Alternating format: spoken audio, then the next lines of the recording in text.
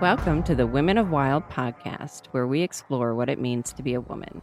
We will be discussing real life challenges from being a daughter, a wife, a mother, a single mom, and beyond. We're two friends living very different lives. One is married with all girls, the other is divorced with all boys. We're perfect bookends to speak from opposite perspectives on all the things. Our mission is to search out the heart of a woman and to pour into you wherever you are with real life wisdom, actionable steps, and application of the topics we discuss to continue our self-development into a wild woman. That is, a woman of wisdom, impact, love, and dignity. So let's go!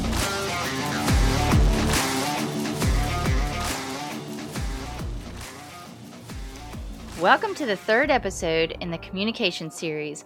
We've hashed out communicating with wisdom and communicating with impact. Today, we're diving into love.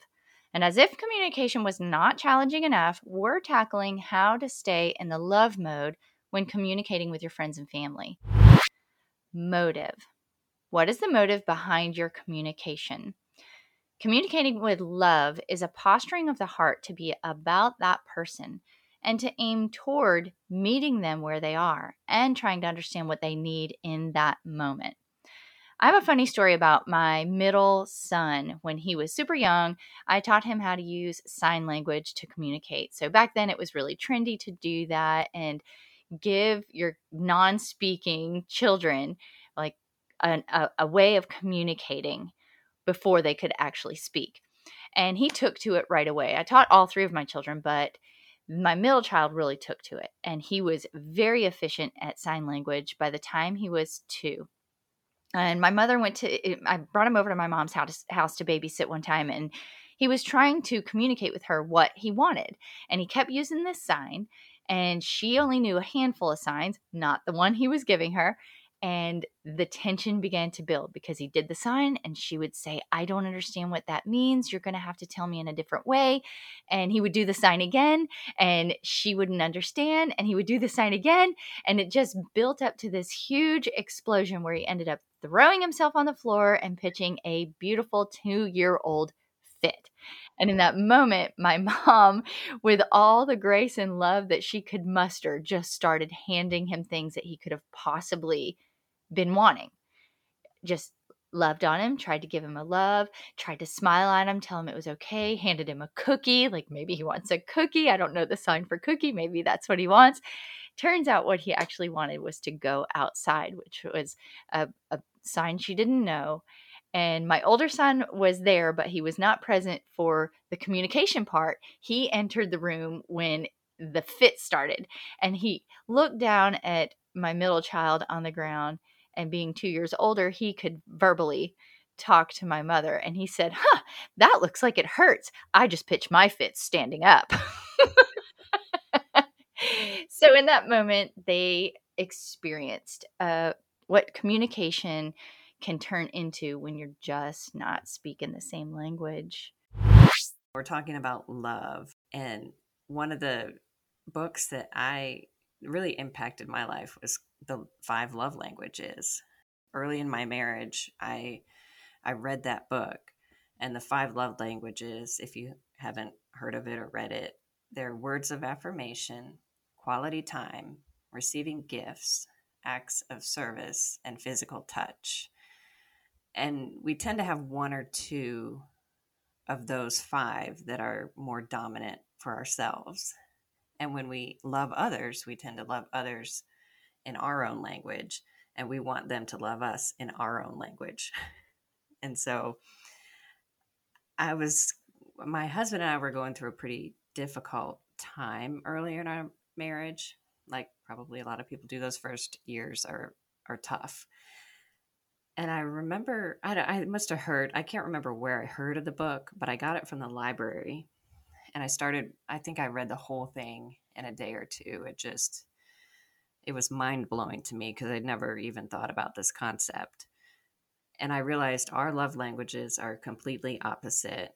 His were acts of service and words of affirmation, and mine were quality time and physical touch.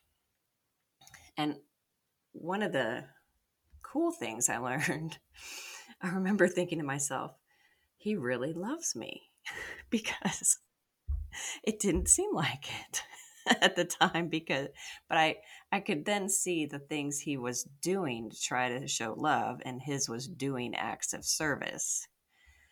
And where we would disconnect is he would say something like, I'll watch the kids and you can go out with your friends. To him, that was an act of love, an act of service. But because my love language, the highest one, was quality time, I wanted to spend time with him and the kids, or time with him. So to me, that was just a rejection. You don't want to spend time with me. And that hurt at the core of my soul. Like, you don't want to be with me, so you don't love me, is what my brain is saying. That was his way of trying to show love that wasn't, we weren't speaking the same language, so it wasn't connecting. And then he would ask me to do things like, he really loved clean floors. And I would spend all day on maybe creating something that we could do together later, quality time. And he'd be like, the only thing I wanted you to do was vacuum. That was the one thing that meant something to him. And I would think, well, that's not a big deal. That's not important. To me, that wasn't important, but it was to him. For me, learning that we have different things that make us feel loved. And that might have kind of morphed over the years. Now I tell my kids, I'm like, putting your dishes in the dishwasher is my love language. So I think I have a little bit more acts of service than I used to. Might kind of depend on stage of life and that sort of thing. I think we have to know these things about ourselves and we have to communicate them. Well, we're married, he should know, or I should know what we need. There's always so many assumptions of what the other person should know or should do or should understand about you. I have to learn about myself and understand who I am before I can even communicate what I need from someone else, whether it's my husband or my children or whoever. That's the other thing that really was kind of mind blowing, is people can't read our minds. And I remember thinking, well, if he loved me, he would just know. I didn't know that vacuuming was so important. If it's not important to me, I'm not going to assume it's important to him. He's got to tell me that, and vice versa. And there's that moment of realization, like you learned what his love language was. And even though vacuuming and putting stuff where they belong was not the highest of your values, there's that moment of deciding that it's going to be a value to you because it's a value to him. And I think that is the moment of decision of, I'm going to love you the way you receive love. And that's the love language art. The art of love language is doing it different than you always have, being willing to change the way you do things and make things important to you that weren't important to you before. And so when that started to transition, when you guys did that study and he understood your love language and you understood his, and I think we should, also put a drop in here that there is a whole thing about children's love languages, and the kids can do a little quiz too. But so when you started learning his love language, how did that feel when he started to try to practice your love language and you started to practice his? Like, I'm sure it wasn't just automatic. Can you talk about that a little bit? I would say it just kind of, I started to think when he would ask me to do something, I put a lot more um, thought into that, or importance on that, even if it was something that didn't matter to me as much. I realized, okay, this is showing love to him. This matters to him in that kind of a sense, where instead of, offering to watch the kids, it would be to plan to do something together. That meant so much to me. So I knew that, straightening up the house or just having certain things the way he liked them, that would mean a lot more to him than something I thought was important. And so trying to find that balance and making an effort to do so, because it takes some thought and intention, because it's not what I would naturally do. And I think that's important to think about too, is when something takes energy, we tend to shy away from that. Like our brain wants to go to the easiest route, which requires the least amount of energy to do anything.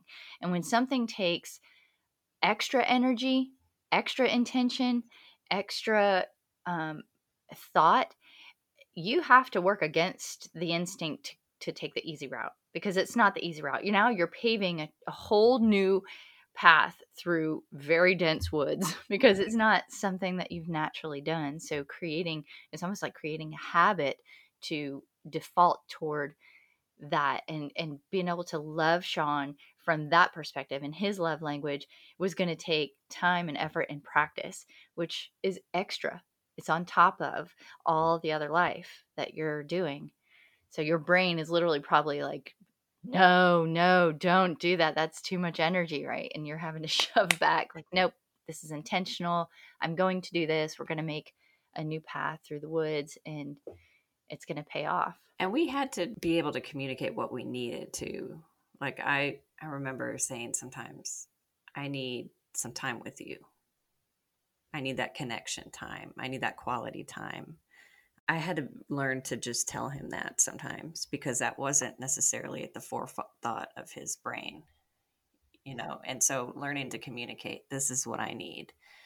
And he would say it the same too, like, I need you to do this or that. This is important to me. So I think also it's trying to do it on our own, but also if we're not always doing it as often or whatever as we need to be able to voice, okay, I need this from you.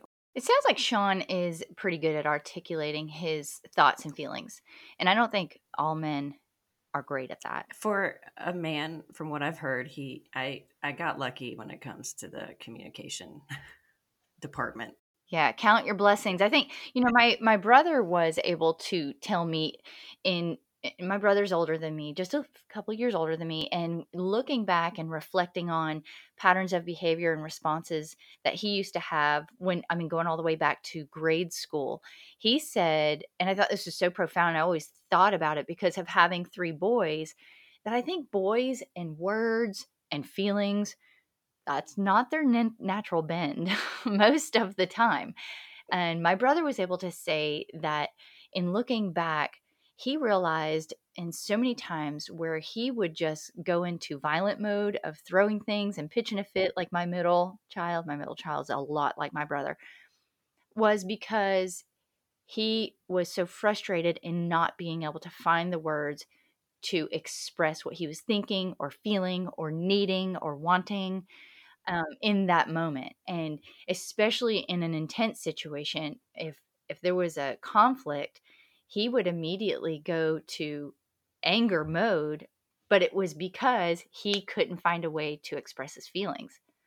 And I thought that was really it was really in it's a lot of wisdom that I wanted to hold on to realize a lot of times the boys are struggling to figure out how to communicate. And if they're getting defensive and they're shutting down, sometimes it's because they don't know how to say what they're thinking or feeling. And I think in that moment, being able to discern that, even in your spouse or adults, I think sometimes we still just struggle to advance in our communication techniques, and that happens, our automatic shutdown, our frustration level. And I think the love response there, when you find somebody that is in a cycle of basically battling themselves in that moment, not being able to say what they want or say what they need or say what they feel, is to kind of give them time to think. I think they need extra time to think. I think they need to know that you have zero judgment on the fact that they need more time, or and I think it's important that if they have been able to express anything, is that moment of being able to start to find one truth in what they're saying that you can agree with them on, and that connection can create such a safe place that it helps them calm their frustration sometimes. I've been able to see that because of my brother, and him being able to tell me his own situation and how it worked in his brain. And I see that working out in a very young age. I saw that working out in my middle child. Like, that's why he liked sign language. He felt like that was efficient until he was with somebody that didn't know sign language. And and watching him come up, he's still now. I asked him one time, he was just struggling with something, and I said, well, what is it? What is it that's bothering you? And he said, I wish I could figure that out. And for him, it was that moment of just going, that I don't know. I don't know what's bothering me. And of course, that frontal lobe is not completely formed. So we understand that that's the truth for him. He did something. He doesn't know why. He doesn't know why the struggle. I don't know. And that is the truth right there. And that's common in a lot of teenagers. They might not know. This might sound cheesy, but in several of the trainings I've done recently, they suggest, and actually I need this myself, is to take a feeling wheel and look at it. And I actually use it myself a lot because I have a hard time figuring out my own feelings as an adult, and having done a lot of personal work and trainings and recovery and stuff over the past, I don't know how many years, almost 20 years. It's hard sometimes to articulate those things. And I actually use that. We could link one in the show notes as well, because I think it's really helpful. Yeah. Yeah. I've never coached somebody that didn't have a struggle finding the words that the proper adjectives to describe their feelings. So when I coach somebody, and it's always on Zoom, we get on the call, and the first thing I want to know is, where are you right now? Because we're going to have to work with where you are right now before we can work with any of the content that you want to discuss. And, they've had a full day. They've had kids, they've had work, they've had all this stuff. So taking a temperature where they are, I always say, on a scale of 1 to 10, how, give me a grade on yourself, where you're feeling, where you are right now, and then give me 2 to 3 words that describe what you're feeling right now. And inevitably it would always be good, bad, happy, sad is really basic. And I had one lady finally said, I don't know how to tell you what I'm feeling. I want to tell you it's worse than bad, but it's not frustrated. I don't know what it is. And I said, I'm going to send you this emotion wheel. It literally has over 400 words to help you connect with what you're feeling. And I think once you label something, there's so much power in that, in owning it and then understanding it and being able to figure out what you want to do with it. But that emotion wheel is very powerful, being able to describe and understand and connect yourself with what you're thinking and feeling. It's very powerful. And that goes right along with what you were saying, and you've taught all along, is that the 4 basic needs that everybody has is love, acceptance, value, and support, or to not feel alone. And for anybody to accept us, we got to be able to tell them where we are. And to be able to get validated. I mean, we want validation in every conversation we have. I don't care if your love language is what it is. Words of affirmation are powerful. And I think we all have all the love languages. We just have 2 primaries. And words are effective. And we're looking for affirmation a lot of the times, or validation. And because that's the moment where you feel like you've been heard, right? And then when somebody can offer you validation, I know when I feel validated, that moment to feel heard is such a gift to me. It's that's and I'm usually pretty guarded. I'm very guarded. I kind of pride myself on never crying. So if you can make me cry, you've done something pretty good. And I mean, you've been able to get me to lower that exterior steel. Um, and I think in validating also, it creates that connection that we're looking for. Like what you and I had talked about is, like, in a conversation, especially when you're trying to infuse love, there has to be a moment of decision between, am I just going to fight, or am I going to work for a connection? And it's the connection that we're looking for. That's going to be the moment where your conversation turns from a trial where you're stating each other's cases and you're coming at each other like 2 attorneys, being paid exorbitant amounts of money to win a case for your is and turn it from a trial to an opportunity to connect and to be about each other. And that's hard because we've been working on these podcasts and I've had these ideas in my head.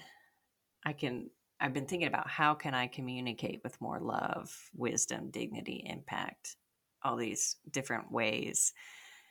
And so it comes up in funny little situations. Like we were driving this past weekend, we went out of town and I was driving because my husband has to work a lot on his phone. So that way he can be on his phone and I can just drive. And I don't even remember what I did, but there's comments about my driving at times. And my initial reaction is to get defensive and want to snap back and be like, well, if you don't like the way I'm driving, why don't you drive? Or whatever. And instead of saying that, I thought, all right, how can I respond in love in this situation? What does that even look like? And I wasn't really even sure. I was just, for whatever reason, because I'm doing this work, it kind of popped into my head. And it's funny because sometimes I'm like, I don't want to respond with love in this situation. But I'm also the one being challenged to learn this stuff right now. And I've got to put it into practice first. Uh, you know, that's the only way. My family isn't just going to start putting into practice communicating with love for no reason. I'm the one kind of learning about this, being challenged with this. So I've got to start with me. And so how do I do that? And it was just funny, just little things that have been happening, little nitpicky conversations that we're having. I'm like, okay, rather than get defensive, how can I respond with love? So the defense thing. So I found this blog that it's called 5 Secrets of Effective Communication. No, the blog is actually called feelinggood.com. But what they teach and their focal point on there is 5 Secrets of Effective Communication. And we'll put this in the show notes, the link to the blog and everything. But the one part that I wanted to bring in, not all 5, but the one part I wanted to bring in is he talks about 2 things: the disarming technique and the law of opposites. So, and they actually used an example very similar to the driving one that you just talked about. And I have one that's similar too that has to do with driving. Well, it kind of has to do with tracking my son's iPhone. But when he turned 18, he felt like that was an intrusion on his privacy for me to know everywhere he was going. And we would argue about it, and I was like, it's not about me like literally being obsessive about following you, but kind of is. I mean, I'm a mom. After 10 o'clock, I'm going to start looking at where you are. But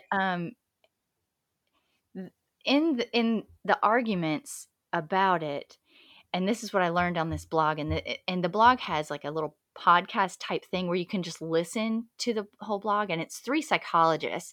So they have a traditional psychological bend on how they teach, which is very interesting because they go into a lot more in-depth science about how we function and process and respond.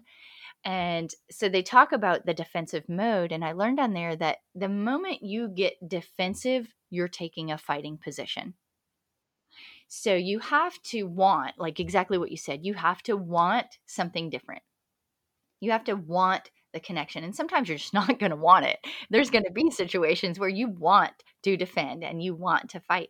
But if you want something different, the decision to lay down the defense mode in exchange for the connection mode is what they were teaching on there. And so one of the examples they gave about the driving was like, you're looking for anything that you can agree on or affirm or validate or connect on.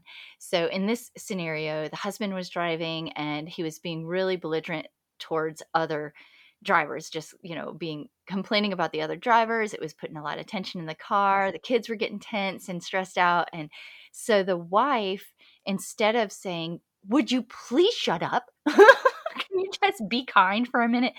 Instead, she goes, oh my gosh, that driver really was being erratic. He could have caused an accident. And she met her husband where he was. And in that moment, it helped him because for him, the defenses just needed to go down, and feeling like she was there with him, he didn't feel alone. He felt accepted. He felt love in a really kind of weird way. There was a love there because she just went there with him. And so all the basic needs were met. And in a marriage, to know that your spouse is on your side, I think that does show a love. She's not defending the bad driver. She's standing with her husband, and I think that goes a long way. Right. And that's, if there was anything that I would want in a moment of my driving rage, it's not for somebody to criticize, but to just join me in my crazy moment. And my crazy will pass faster. And that's kind of what they gave the indication that was the outcome. The crazy passes faster, and all the negative begins to fall because there's an element of love that's presented there. That makes a lot of sense. And I think you might have said it earlier before we were recording, but maybe if I just said, and I don't remember what I did, oops, I really did slam on the brakes a little hard. Sorry about that. Yeah, own it. You're not going to get judgment from me. My kids call me Mario Andretti. Well, then that takes us to really one of the points that I was kind of wanting to talk about is vulnerability. Like becoming vulnerable, especially when somebody is being critical, that's a super tough technique of communication. And I think, like we were talking about, being vulnerable is something that you have to discern. You're not going to make yourself vulnerable when you're not going to purposely expose yourself to an attack.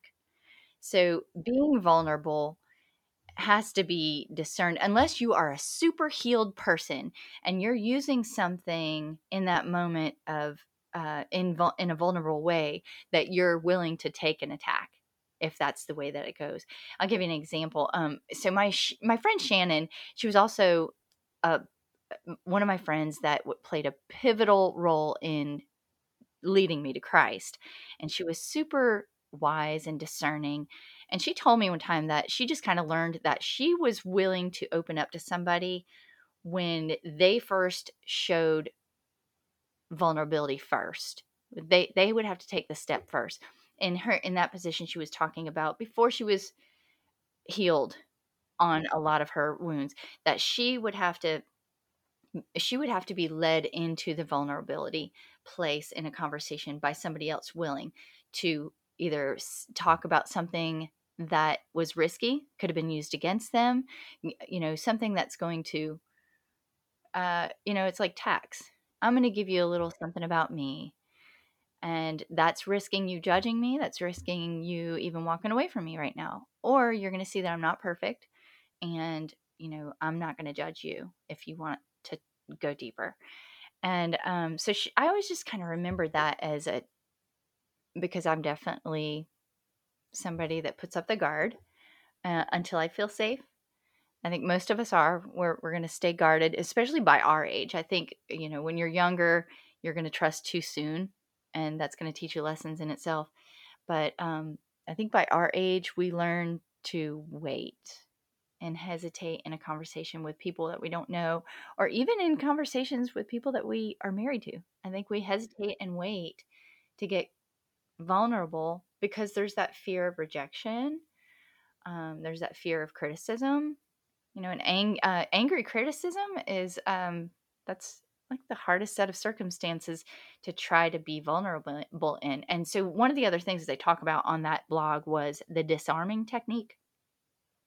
And the disarming technique, as they defined it, is when you can find truth in whatever the other person is saying, no matter how blatantly wrong, illogical, or exaggerated it is, if you can find one truth in what they're saying and you connect there. And yeah, and it creates a very disarming um, lowering of the defenses, where it's not about a trial anymore. We're not going to state our cases. We're just going to create a safe space where I'm going to be real with you. It could go bad. It's risky. It's always risky. but I'm going to give you an opportunity to be real with me. And they use this phrase that I loved so much, is that agreeing with the critic requires you to let your ego die. You have to be willing to let your ego die. And that really resonated with me. Like, that is, oh, wow. That's truly making it about the other person. Or I like one of the things from that blog you were talking about. Do you want to fight or do you want to connect? Mm-hmm. And I think to connect, we have to let that ego die instead of having that piece in us that just wants to win the argument. Absolutely. Because that's not always a win in the long run. Yeah. And I mean, that takes practice. You really do have to. He gives a great example, and it was a real one on that blog about disarming. And it was a real thing that happened to him in a moment of understanding that the criticism he was receiving, and he got defensive at first. But then over a course of time, he really mulled over it and realized there was truth in it. There was truth. I had a moment with my coach when she was coaching me, and she recognized that I was just holding back a lot. I was holding back and I wasn't allowing the guard to come down, which meant there was just a huge limitation to how much we were going to be able to be productive in my head trash if I'm not willing to really let her see me. And so she recognized that in me, and she shared with me, which was the moment that I realized coaching is so different than therapy, because you're not going to have a psychologist or psychiatrist tell you their dirty secrets. That's not going to happen. But this coach told me something that it was something that if I wanted to, I could use against her. It would be devastating. And in that moment, I was so honored that she shared that with me. Everything in me just came crashing down. I was like, if she's willing to share that with me, that choice that she made, that place of true regret, and a blemish on her past, if you will, if she was willing to share that with me, I literally realized there was nothing I could say to her that would make her reject me, because it was that powerful. Yeah, I mean, and it was risky, because if I wasn't ready to receive it and to have the outcome that she was hoping for, I mean, I could have pulled away. I could have rejected her. I could have said, "Well, you're just an immoral blah blah blah," and I'm going to let everybody know. There is that. But I think that she was discerning enough to know that I really wanted to come clean with her. I really wanted to let down the guard, and she was willing to pay the price to give that to me. That makes me think. You said earlier, when you're really healed of something, you can take some criticism from others.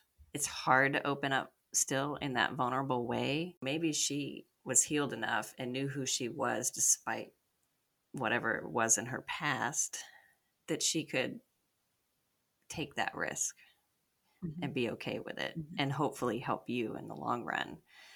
And it kind of makes me think about the idea of loving difficult people to love, or the unlovable. The only way they're going to change or have a different experience in life is if they're shown love that they don't deserve. And that can be so impactful on other people. And it takes healed people who have been through difficult things to pour that love into other people going through those difficult times that have a hard time accepting that love, or that are really unlovable people in that moment. And that, sometimes that's our husbands, wives, kids. They may be in a really unlovable place in their life, and we can treat them like they're unlovable, or we can try to pour that love into them that they don't deserve. And that could be anybody, but I think that's where some of these like 12-step programs are so powerful. Broken people go in there and they receive love and acceptance for maybe the first time ever in their life, and they're with people who have been through um, that mess. When you connect with someone who's been through a mess like you, you begin to think, okay, I'm not alone. And you can open up a little bit more. Yeah, and the love comes while you're in the mess. Like Jesus chose to do what he did, not once we got our crap together. He chose to do it while we were living in sin and while we were consumed by sin. And going into a moment of opportunity to show love to somebody in the biggest mess of what they could possibly imagine right there, it's almost inconceivable. It's mind-blowing and disarming. Oh my goodness, yes. If they can receive it. Sometimes it takes multiple attempts for them to receive it. I mean, once a wound happens, once betrayal happens or deception, it's a cycle, and we really do have to make a decision to be the stopping point and not transferring it. I mean, we're going to be the ones that get the finger on the road, and we could either turn around and do the same thing or smile. And we're going to be the ones that get, our kids are going to use us. My brother says that parents are the place where kids sharpen their teeth. Oh, And yeah. we don't have to give it back to them. I mean, Right. sometimes we can just take it and then you put it somewhere else. That's that overflow. Like, if we can't overflow if we're not bringing it to the place where it needs to stay, and that's at the foot of the cross. Like, that's where we take all that negative, and we can just take. I mean, I don't think that we need to take a beating. I am not advertising that somebody stay in a relationship that is completely toxic or abusive in any way. I'm not saying that No. at all. I'm saying that love of self it needs to be first, and that safety is a thing. But I think when it's a situation like words, or especially from people that are not living in your house, like, there's still a standard of Right. respect that needs to come from people that live closely together. That everybody has to have the same vision of respect and honor and love. But when you're talking about conflict with a coworker or conflict with an extended family member, that the lashing out can die on us. We can choose to let it die on us, and in that moment give love back. When we talked about what is the important point we want to get across, communicating with love is a posturing of the heart to be about that person and to aim toward meeting them where they are and trying to understand what they need in that moment. And that is about the other person, but it's also about us too. Where am I and what do I need in this moment? What's best for me in handling this? And probably getting defensive and reactive is not best for me and who I want to be. But what is it? Is it having a conversation? Is it taking a step back? Going back to um, wisdom, that episode where we talked about, yeah, those sort of things, having wisdom, but kind of figuring that out. And then what is it that I want to communicate to the other person? Do I want to just communicate that I'm right and they're wrong? Or do I want to communicate love? And what does that look like truly? Probably not you're wrong and I'm right. That could be true, but that's not always the way to articulate it in a loving way. Um, and I think it's really trying to do what's best for yourself and the other person. Like you said, it's not just being run over and sacrificing. And I have an example of where I really felt, I had a lot of marriage struggles early on. And I spent a lot of time praying, do I stay in this marriage or do I go? And God always made it very clear when I was willing to do whatever He asked, He made it very clear I was to stay. And I was like, all right, if I'm supposed to stay here, what am I supposed to do? Because I don't know. And my husband had a very different upbringing than I did. And I felt very called to love him unconditionally and to really try to love him where he was in the mess he was in. And that was not easy. That was not natural. That was something I could only do through God's help. And I would do the wrong thing. And then this little voice in my head would be, remember, you're going to love him unconditionally. I'd be like, okay. But that reminder would kind of change my anger into compassion. And I could see him as a hurting person rather than someone just trying to be difficult to me. And the more I could see him as a hurting person that needed to know what love was, because he didn't get unconditional love growing up. Everything was conditional. I could have been a lot more difficult and stayed disconnected, or I could reach in and try to love. I think it's important to point out that when we're doing podcasts about communicating with love and wisdom and impact and dignity, that we are sending this message, assuming that the people that are listening are just trying to improve what they have going on. But this is not a message for somebody that is, I mean, I'm just going back to the one thing that we just did mention is that um, entering into a vulnerable state or choosing to connect or trying a disarming technique or validating somebody that is full on unable to receive it and is being abusive and is being neglectful and is being downright attacking, this is not a message for that person, right? That this is a message for somebody that is wanting to improve a relationship that has safety involved, that they are not in harm's way. And I want to put that out there because sometimes I know that there are a lot of women that just keep looking for the magic pill to save their marriage when there are times when God's going to call you away from it.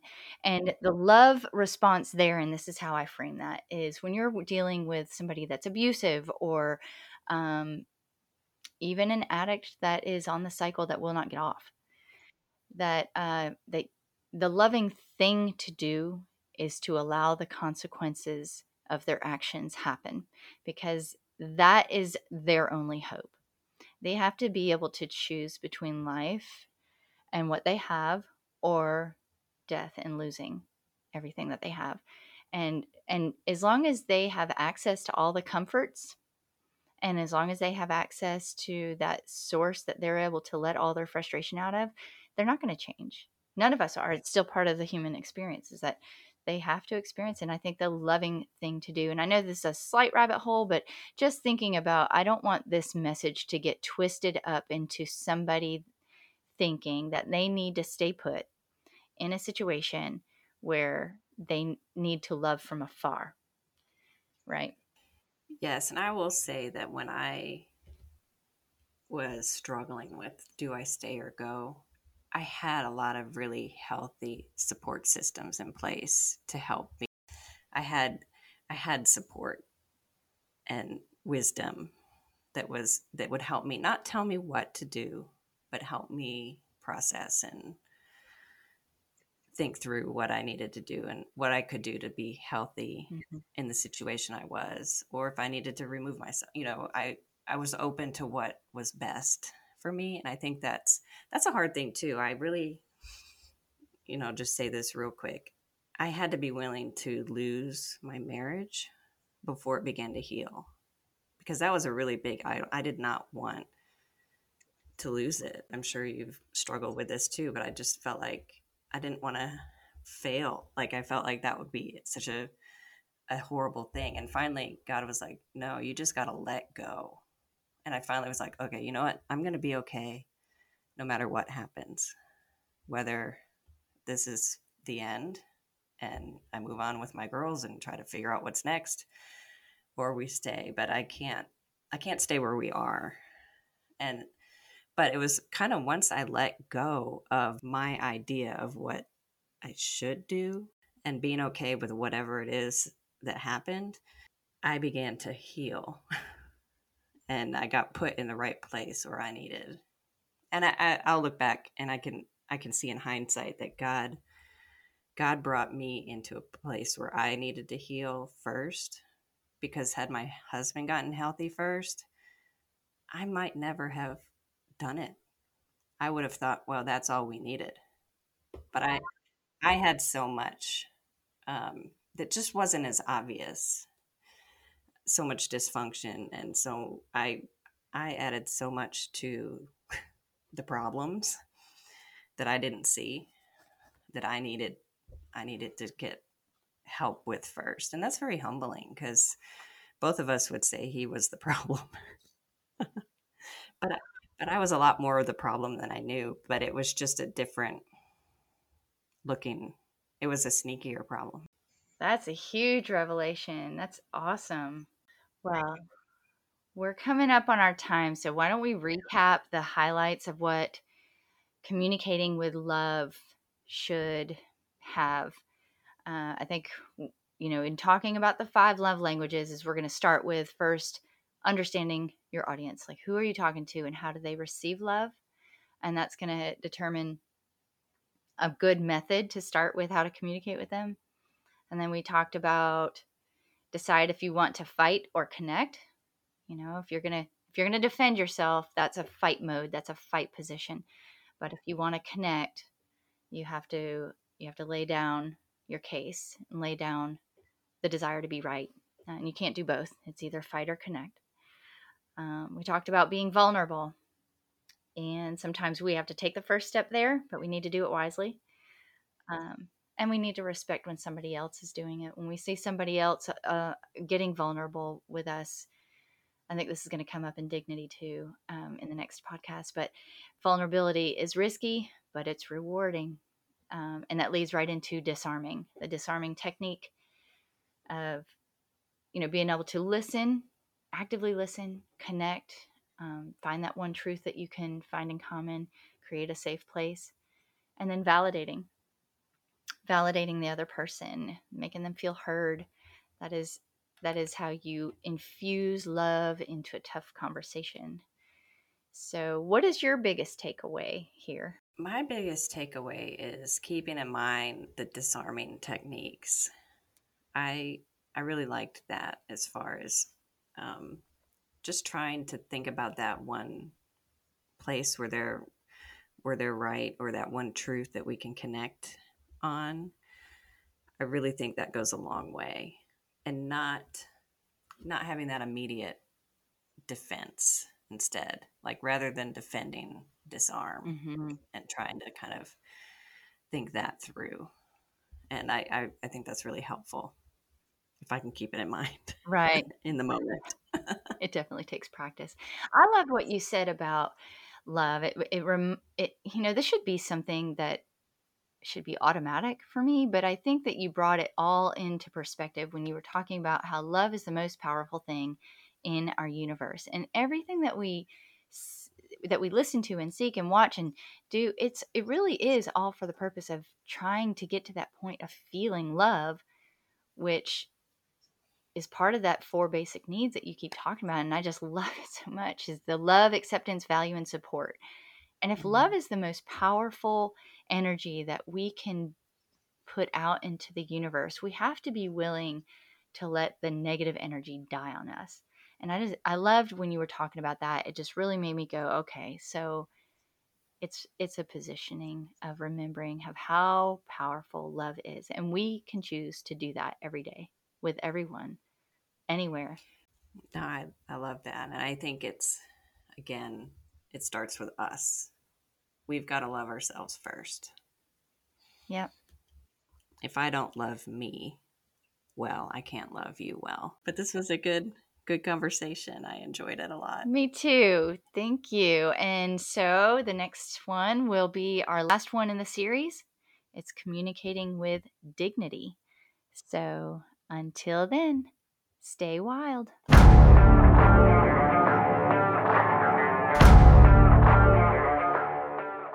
If you enjoyed this episode, please subscribe and leave us a review. Let us know what you liked and what your main takeaways were. We'd also love to know what topics you'd want to hear about on future episodes. To connect with us further on social media or to learn more about our services, click on the links in the show notes or email us at womenofwildpodcast@gmail.com. And if you know anyone that would benefit from hearing this episode, please share it. To continue the discussion about this episode, join us in our private Facebook group. The link will be in the show notes. Until next week, stay wild.